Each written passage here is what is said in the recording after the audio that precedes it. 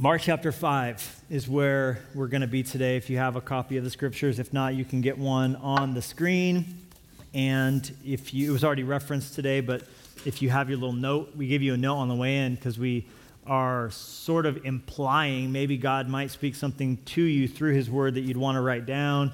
And so if you grab your notepad, grab your pen, grab your Bible, I want to read to you a section of scripture that I invite you to use your imagination. I always think it's a helpful exercise to read scripture and try and picture it. And fight hard if you have read this a bunch of times. Fight hard if you know this story by heart and you know the beats to it, because otherwise you'll tune out. Because you'll be like, I got it. But God's word is always willing to show you something new to it, so long as you are willing. And our willingness comes when we fight against the curse of knowledge and the way familiarity sets in, and we try and picture ourselves hearing it for the first time. And we have that sort of posture of humility, not the one that says, I already know that, I already got that. Because empty hands are the only kind of hands that can receive a gift. So when we read scripture, our posture should be, I have empty hands. I don't know anything. Give me something new. Show me something new. Okay, so try and this is something I do, try and picture it as it's happening and be blown away. Are you ready? Are you ready? Yes. Mark 5. Then they went across the lake to the region of the Gerasenes. When Jesus got out of the boat, a man with an evil spirit came from the tombs to meet him. This man lived in the tombs, and no one could bind him anymore, not even with a chain. For he had often been chained hand and foot, but he tore the chains apart and broke the irons on his feet. No one was strong enough to subdue him. Night and day, among the tombs and in the hills, he would cry out and cut himself with stones. When he saw Jesus from a distance, he ran and fell on his knees in front of him. He shouted at the top of his voice, "What do you want with me, Jesus, Son of the Most High God? Swear to God that you won't torture me." For Jesus had said to him, "Come out of this man, you evil spirit." Then Jesus asked him, "What is your name?" "My name is Legion," he replied, "for we are many." And he begged Jesus again and again not to send them out of the area. A large herd of pigs was feeding on the nearby hillside. The demons begged Jesus, "Send us among the pigs. Allow us to go into them." He gave them permission, and the evil spirits came out and went into the pigs. The herd, about 2,000 in number, rushed down the steep bank into the lake and were drowned. Those tending the pigs ran off and reported in the town and countryside. I bet they did. And the people went out to see what had happened. When they came to Jesus, they saw the man who had been, past tense, possessed by the legion of demons, sitting there, dressed and in his right mind, and they were afraid. Those who had seen it told the people what had happened to the demon-possessed man and told about the pigs as well. And the people began to plead with Jesus to leave their region. As Jesus was getting into the boat, the man who had been demon-possessed begged to go with him. Jesus did not let him, but said, "Go home to your family and tell them how much the Lord has done for you and how he has had mercy on you." So the man went away and began to tell in the Decapolis how much Jesus had done for him. And all the people were amazed. Now, one of the things that just occupies a significant portion of my week, if I'm honest with you, is puzzling over what to call my messages. I probably spend too much time on it, if I'm being honest, because it is really, I mean, you have to have something to write down at the top, I guess, the date, the text. When the message goes out on Spotify, they've got to put something on that episode. They could just put today's date. What are they going to do if I don't send a title one week? We'll have to find out. But that's one of those things that when I read Scripture, I'm like, Jesus never gave like a sermon title. You know what I mean? He wasn't like, this is called the Sermon on the Mount. Write that down. He was just on a mountain. So later on, they were like, Sermon on the Mount, right? Paul's sermon at Mars Hill, Paul's address at Mars Hill, that's just where he was at when he gave this message, right? I don't have to give a sermon title, and maybe I'll stop entirely one day. We gave this collection of messages a series title, but I haven't even referenced it. It's because when I told you about it, or told the team about it originally, I lost all the energy for that one, and I haven't even used it. So they keep putting it down on stuff. I think it's been showing up on stuff, but this isn't even that. So joke's on everybody. But I did make a list of sermon titles that I could use this week. I'm not going to, but I could. And here's the list. I'm just going to show you some of my brainstorm. All right, so I was reading this passage, and I was just jotting stuff down that came to my mind. This is a brainstorm session, so nothing's off limits, right? We can just say anything we want to do, which is how you get to proper creativity. So here's the first one I wrote down. I wrote down Apocalypse Now, right? Which is awesome because it has this like Armageddon darkness to it, but it also involves pigs dying, which is good because that's in the passage, right? I'm just being faithful to the Bible, right? Second one I wrote down that I'm not going to go with is Silence of the Hams, which is another brilliant, really honestly, flash of creativity. And this one has more of a horror genre to it, which is appropriate because of the last 12 months we've all lived out. And it also does, again, involve pigs dying, which is sort of the center of the story and the most dramatic moment. My personal favorite from my list of message titles that I'm not going to use is The Original Swine Flu. And this one's my favorite because it has a pandemic note to it, but it also has layers because as you think about it more and more, you realize that swine flu, they're flying. The swine flew off the cliff when they died. And that one's honestly like a joke within a joke. And it just gets, man, that's nuanced, right? And then last but not least, sermon titles I am not going with today is Suicide, which is also so cheesy it causes me physical discomfort. But instead, what I would love to have you write down at the top of the notes of remarks I want to make to you from this passage, Mark 5, 1 through 20, is the complement of unanswered prayer. That's the organizing thought as we explore this passage. Is it possible that God pays some of his greatest compliments through answers to prayer that he is unwilling to give? We'll come back to that, but let's begin by acknowledging that this is a shocking and startling passage, and I believe intentionally so. Now, of course, this historically did happen. The Bible presents to us exactly what happened. And no one, quite frankly, would make up this if it hadn't, right?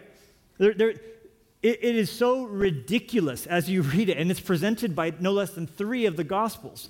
And you're like, why would they include that? It just happened, right? I mean, my name is Legion, for we are many, right? If you were making up a religion, you would not include this in it. It's just too weird. It's just too packed with details. 2,000 pigs ran off the cliff that day. But it's also intended, I believe, as it's presented, to shock us by seeing an exaggerated caricature of what darkness is able to do in a life given enough time.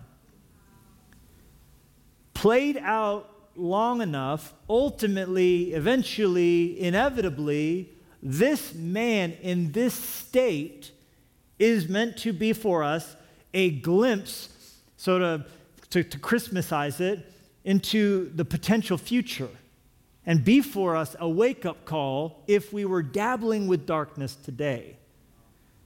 Sort of a trip for Ebenezer into the ultimate extreme of where you can go if you choose to persist in the way that you're heading, if that way is toying with sin. and making small compromises. I wrote down a few different observations based on that premise, that this man shows for us what darkness will look like if it controls you. And I wrote these words down. There's a disempowering aspect to giving into sin. Sin always disempowers. Another way to say that would be it weakens you, disempowers you. And the irony, as we see this man overcome by sin to the point that would you agree this guy's not in control? In the tombs, crying out, cutting himself, but not wanting to, unable to be clothed, unable to be bound, clearly not feeding himself, not living well. He is in a completely disempowered state, totally out of control. How does the enemy get us out of control? By offering us the illusion of control. There must have been something at some point that attracted this man to whatever he did that opened his heart up to darkness, that opened himself up to these demons, right? And to the control of the enemy upon his life. He had to get something in the deal. But what happens, I think we will all agree, if we can think about times that we've given in and made small things that have gotten more and more out of control, is that at the beginning, what we thought we were going to get out of it is very different than what we eventually and ultimately got out of it. All Faustian myths have that in common. That at the beginning, the reason you chose to make the compromising decision that you did and put yourself out there was some rush you were going to get from it, some thrill that you were going to gain from it, some power. So Satan, here's the thing about Satan. He gives power to take power. It's the opposite of Jesus, who allows weakness to give us strength. Satan promises life but brings death. Jesus acknowledges that the way to follow him is to pick up our cross and choose death, but in choosing death, we embrace life. What is spoken? I was speaking this week at a service. It was really beautiful. Jenny and I were invited to come to Mississippi this week and speak at a revival they were doing. They brought college students in. And all over Mississippi, they brought college students in. And we spoke twice at a revival. Then they just said, would anyone like to get baptized? One, then two. By the end of our service, 38 college students had taken the plunge of baptism. It was remarkable. And watching them come out of the water. And it was so cool because our baptismal tanks that we bought on probably Amazon are black, and everything in our church is black. And you just watch them come out, and when I watch people come out of the bath every time, just hot mess. But this was a really weird situation because it was like a Shamu tank, and so it was plexiglass. And I'm standing in the front. I had just finished preaching, and they're baptizing, and so you could see them under the water. It was weird, and in some cases TMI, but in many cases to watch their faces. But what stuck with me was every single time those who were baptizing them put them under the water, they said, identifying with Christ in death, buried with Christ in death, buried with Christ, buried with Christ. 38 times I heard buried with Christ. That's the way of Jesus. Dietrich Bonhoeffer said, if you would follow Christ, you will hear him saying, come after me, I welcome you to die. Whenever Christ calls a man, he bids him come and die. That is what he's upfront about it. Take death and you receive life. Die to yourself. Die to you receive life. Satan's like, no, you don't need to do that. Here's life. He promises life only to give death. You see it in the Garden of Eden. You see him saying, did God really say don't eat from that tree? Well, yeah, he said if we eat, we'll die. You will not die. Do what I say, you'll have life. Your eyes will be open. You'll have the greatest life ever. And what did they do? They chose to follow him, and it gave them a hit of power right away, but then ultimately he disempowered them. They're cast out of the garden. Sin always has in its mind you're disempowering. That's what you think the Midas touch will bring is great. Everything I touch will turn to gold, and it turns out to be a curse, not a blessing. Second thing, this is not my message, we're just setting things up here, is that sin's control in your life will always be incremental. That's the second word, incremental.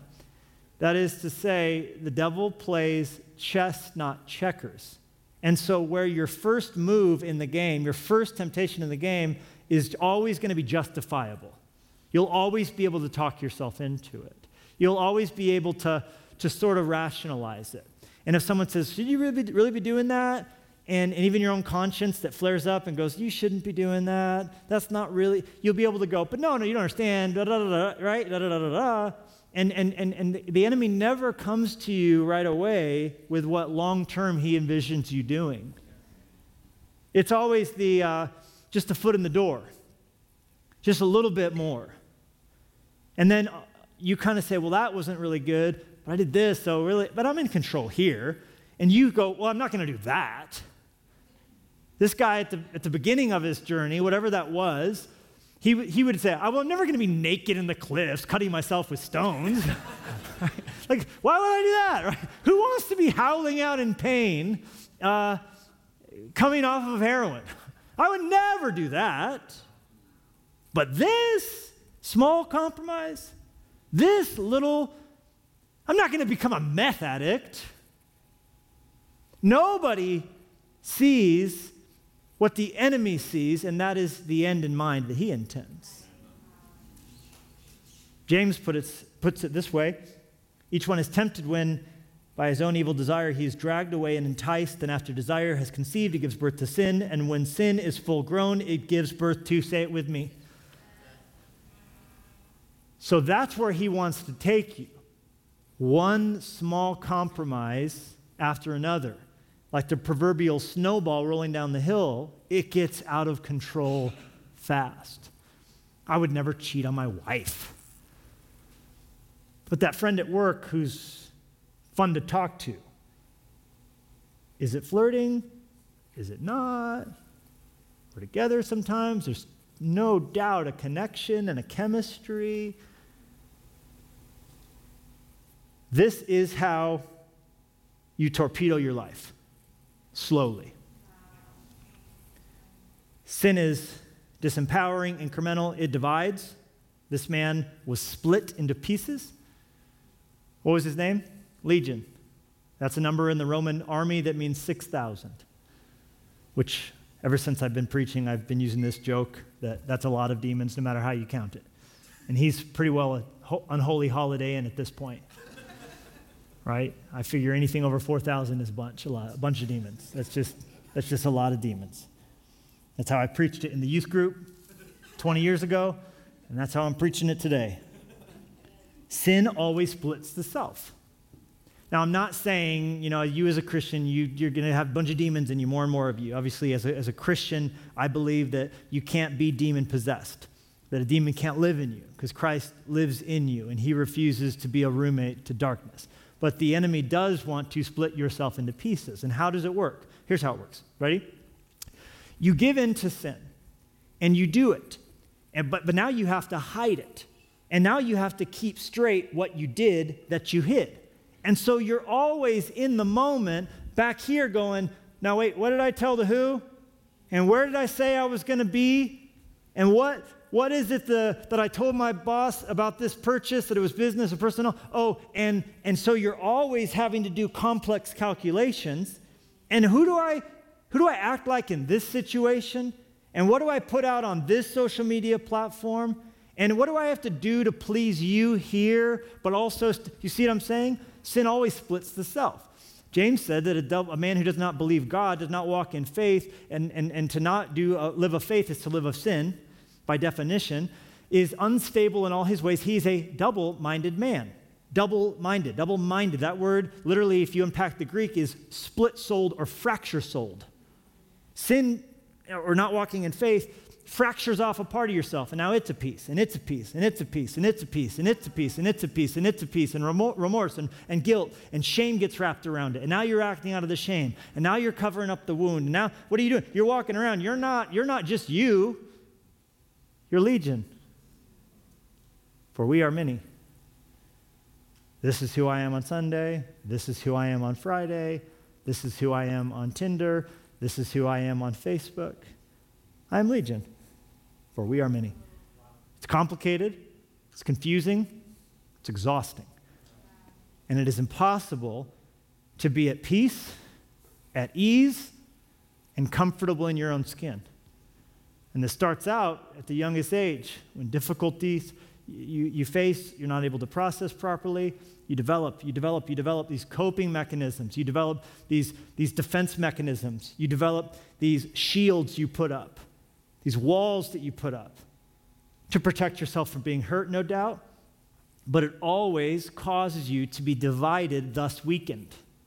For unity releases strength, and division amounts to weakness. So the devil wants to divide you from your spouse, from your pastor. He wants to divide you from unity with other believers. He wants to divide you from God, but he also wants to divide you from you, which is why David prayed, teach me your way, O Lord, and I will walk in your truth. Notice, give me an undivided heart. David said, God, I don't want to be Legion. I just want to be David. I just want to be David at church. David in my marriage. I just want to be David with my friends. I don't want to have to sort and sift through my mask closet and pick out the appropriate one to wear for the moment. I just want to be David. Forgiven, healed, anointed, called, marred, chosen, loved, broken, David.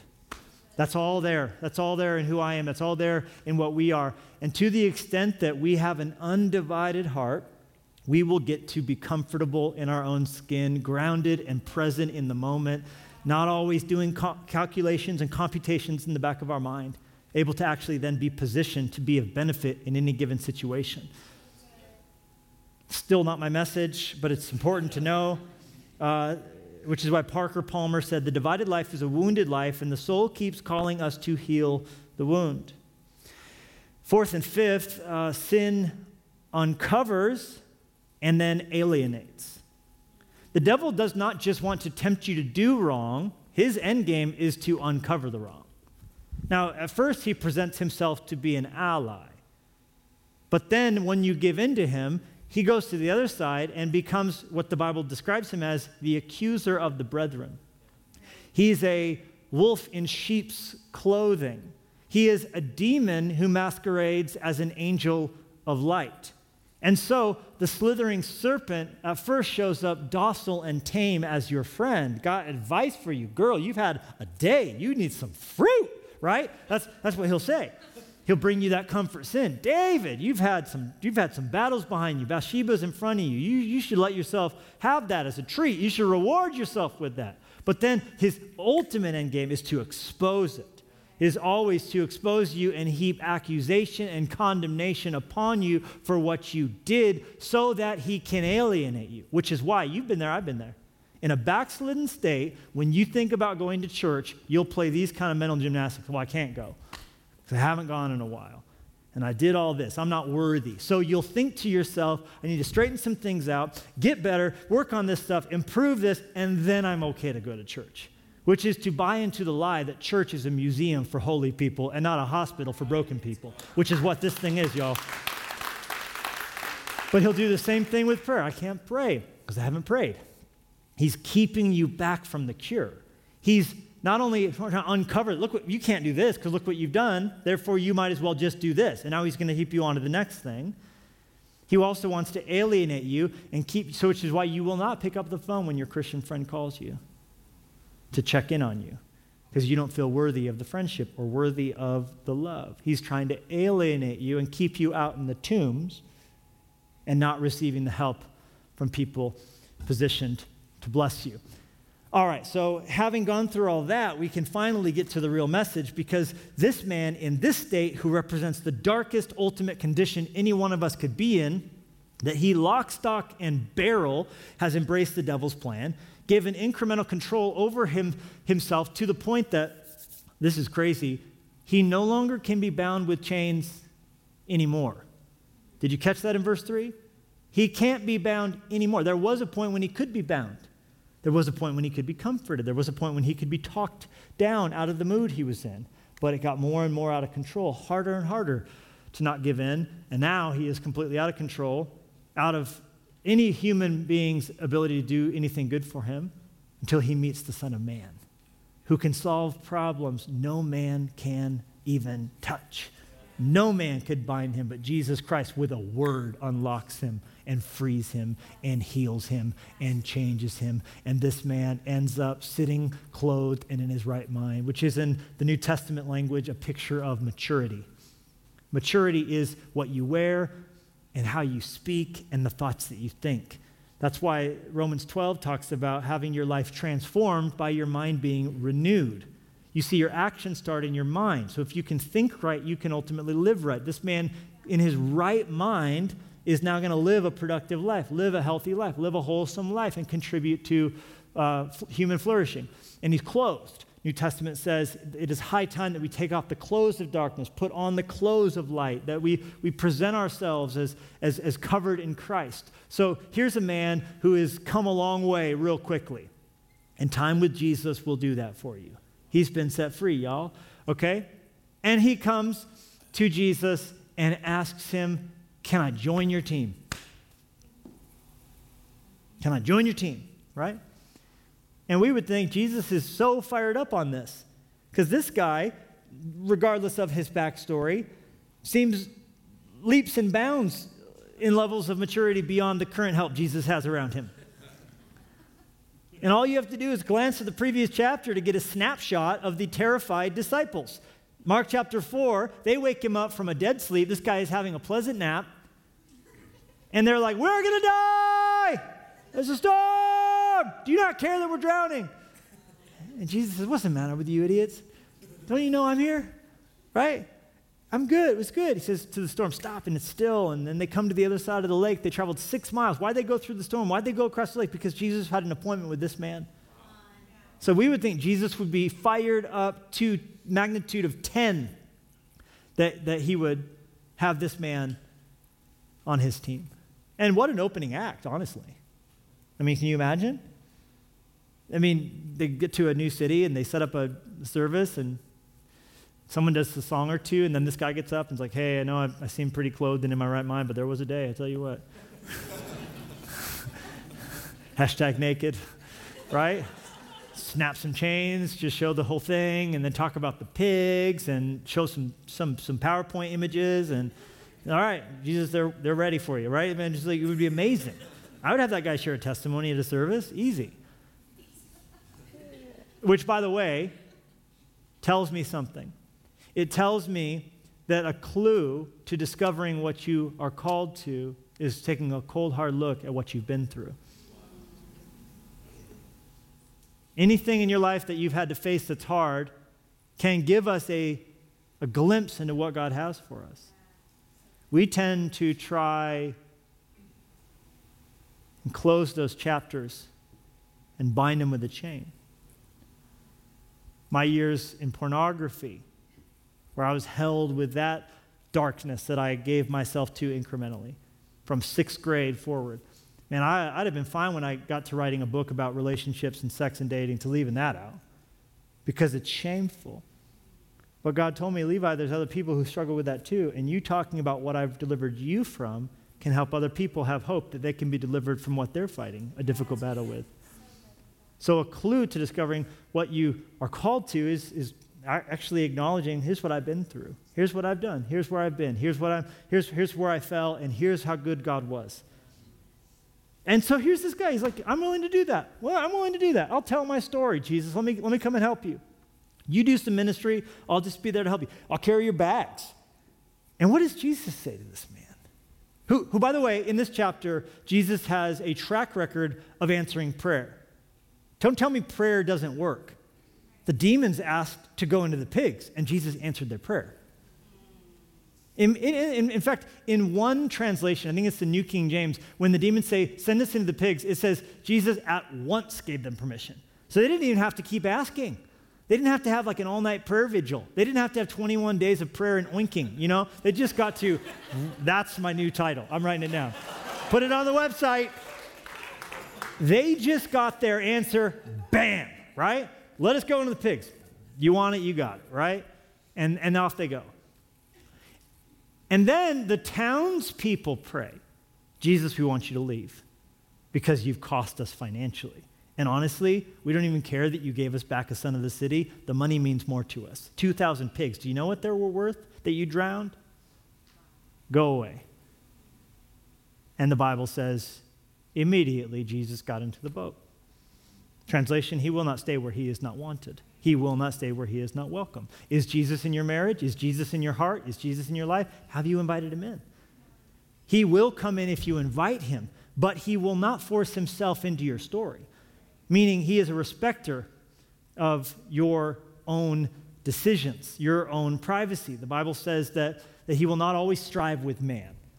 He knocks, he waits to be wanted, he waits to be welcomed. If you seek him, you will find him, but he will not force himself to be worshiped. We have free will. He gave it to us as a gift that there might be something called love.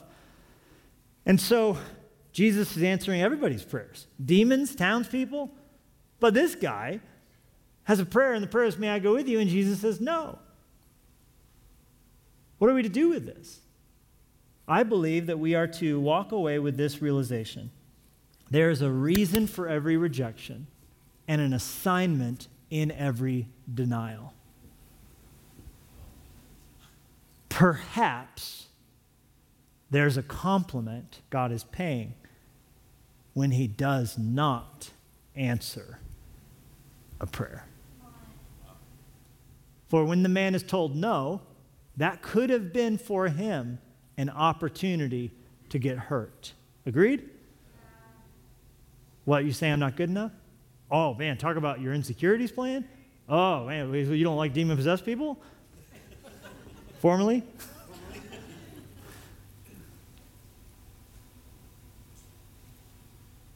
What was it that caused him to begin dabbling with the darkness in the first place? Chances are good it was some sense of I'm not enough. So all of that would have been flaring up. I'm still not enough. I'm worthless. Jesus doesn't want me. Oh, I'm good enough for him to save, but not enough for him to call. All that would be going on. But then Jesus offered him hope, and the hope was, I have an assignment for you. And the assignment was not to come with me and help me do ministry, but I have ministry for you to do. Go to your home. Tell them what I've done for you.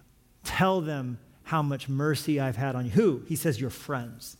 Go to your family. Go to those who love you and those you love. Tell them how much the Lord has done for you. Perhaps prayer is less about us getting our will done in heaven and more about heaven's will being accomplished on earth. And to that end, we can maybe come to a place where we will see in the no's God gives as much purpose and as much love and maybe even more honor that he's showing to us than in the yeses that he gives.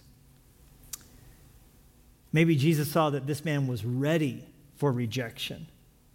For when he came to the test of, am I going to get offended or not, he also had the opportunity to grow. For as Luke 7 puts it, blessed is he who is not offended because of me. One of the biggest tests you will ever face in this life is being able to be offended and against and not choose offense.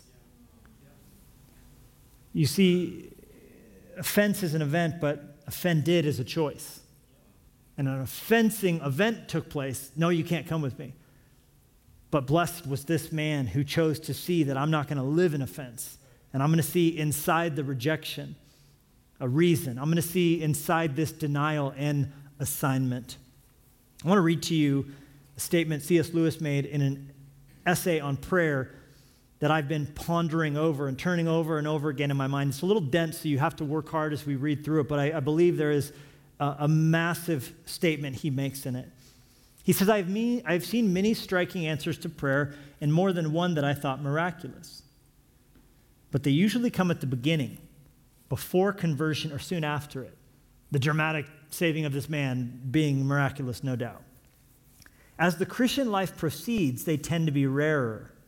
The refusals, too, are not only more frequent, they become more unmistakable, more emphatic. Does God then forsake those who serve him best? Well, he who served him best of all said, near his tortured death, why hast thou forsaken me? When God becomes man, that man of all others is least comforted by God at his greatest need. And then he concludes, if we were stronger, we might be less tenderly treated. If we were braver, we might be sent with far less help to defend far more desperate posts in the great battle. When you become an officer in the Army or a private in the Army, you have access to endless help and support.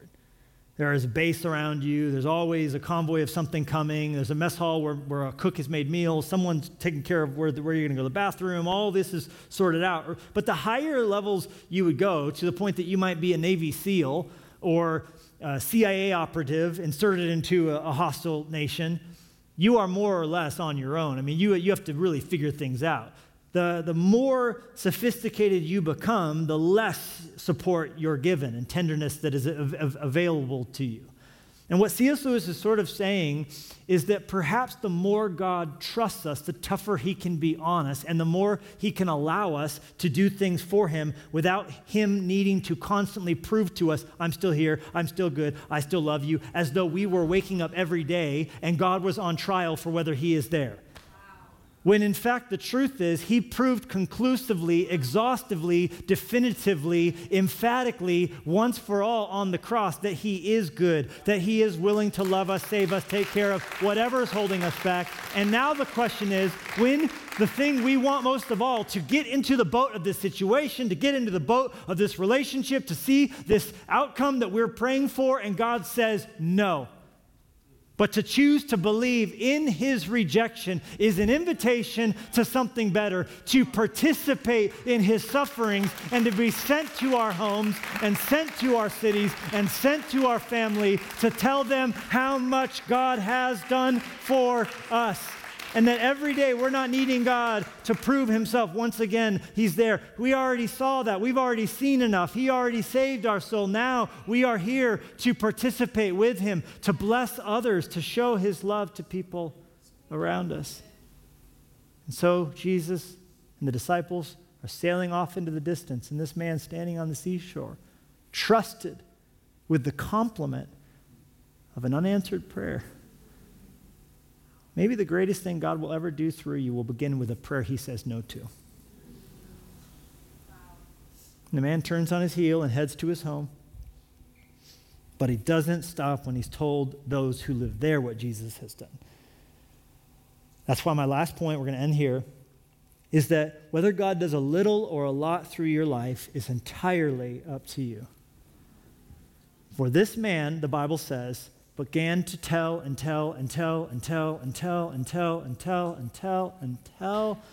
until great grace spread marvelously throughout the entire Decapolis, a Greek word that means 10 cities. 10 cities. This formerly demon-possessed man, at the time of the writing of Mark's gospel, had spread the word of God's goodness all throughout. You can have as much as you want. The question is, will you be offended at the unanswered prayer and stop praying? Will you be offended at the no God gave you instead of the yes in his sovereignty and wisdom? Will you be quick to assume that God's not on the job after a month or two or a year goes by where he hasn't coddled you with the initial goosebumps you got when you first gave your heart to Jesus and conclude that it's not working? Will you get bored of the same old of small group and discipleship? Will you need novelty? Will you need new stimulation? Or is the mission enough?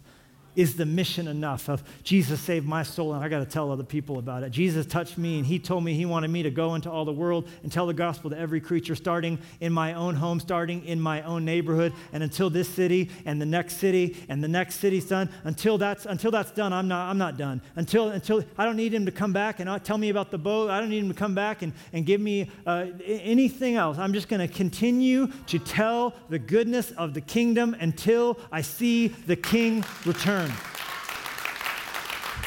10 cities this guy touched. Spurgeon said, if the Lord does not pay in silver, he will pay in gold. And if he does not pay in gold, he will in diamonds. This man got diamonds because he didn't get pissy or huffy when God rejected his request for silver. Blessed are the poor in spirit. How do you get to be poor in spirit? God has to say no to something you prayed for. You weren't praying for poverty. What do you get? The blessing, the compliment of the kingdom of heaven. Blessed are those who mourn. Let me tell you from experience, you only mourn when a prayer you prayed is denied. The compliment is you're opened up to comfort. Blessed are the meek, for they will inherit the earth. Blessed are those who hunger and thirst for righteousness, for they will be filled. In this coming year, in these 21 days, this message is not to say I don't believe in the power of prayer. I hope you see many prayers that you pray come to pass. But I also pray, Fresh Life Church, that you will see that there is indeed a compliment in the prayers he doesn't choose to answer the way that you pray them. And Father, we are humbled by what you did in this man from the Gadarenes, and the way that someone so broken, so hurting, so marred could be touched, changed, called, trusted, and not working at a church, not being a part of the apostolic crew, impact 10 cities. And so I pray, would you do the same for every teenager who's stepping into a high school, for every single mom, for every dad, for every person who just seems like they're just up against so much. And they're wondering why God seems to work in so many other people's lives but not in theirs. I pray they would see that you are present and not far. And that it is because they are indeed stronger, they are being less tenderly treated. That you are honoring them, not by coddling and giving in to every little prayer they pray. You are not a pampering God, but you are an equipping God, a calling God. You are a consuming fire. So Jesus, help us to have the wisdom to not get offended, but to embrace the daunting path of discipleship you call all of our feet to walk. And as we close our service, we do want to give a moment to invite anybody who's never trusted the Savior to do so. This is no mere formality. This is us practicing what we're preaching and saying we've been saved. We are that demoniac in this story. To one degree or another, we all opened our lives to darkness, but Jesus saved us with a word. And we want that for you. If you're with us at every location and you've not trusted Jesus, but you would say in this moment, I want to, your pulse is quickening, you feel a sense of him knocking on the door of your heart, I would say if you feel that, if you sense that, give in. Today is the day of salvation. The Bible never says you can be saved tomorrow, but it says you can be saved today. Open the door of your heart to Jesus. He will come in. He will save you. It will not be, following him will not be safe or predictable, but his paths lead to peace. I'm going to close before we pray the concluding prayer for anybody who would like to trust Jesus for salvation. With John 10:10, Jesus said, the thief comes to steal, kill, and destroy, but I have come that you may have life and life to the full. If you would rather have your soul dominated by a good shepherd who wants to bring you to life, and he's going to get you there by taking you through death, as opposed to the thief who promises life but has nothing but death for you. And pray this prayer with me. Pray it in your heart. Pray it with your lips out loud. And I believe you will be saved. Say this. Say, dear God, I know that I'm a sinner. I am incapable of saving myself. But I hope that you can save me. I believe that Jesus died for me and rose from the dead. So I surrender. Come into my life. Give me an undivided heart. I will follow you, whatever that means. In Jesus' name. Now, with head still bowed, eyes still closed, I want to give you a moment to nail that down. I'm going to count to 3 in just a moment, and when I get to 3, I would love for you to shoot your hand up at every location if you just gave your heart to Jesus. It's a small demonstration of what's happening on the inside of your heart. When I get to 3, shoot it up. 1, 2, 3. Shoot your hands up. Shoot your hands up. We're celebrating with you. Every location making that decision. You can put your hands down. We are so excited, every single one of you.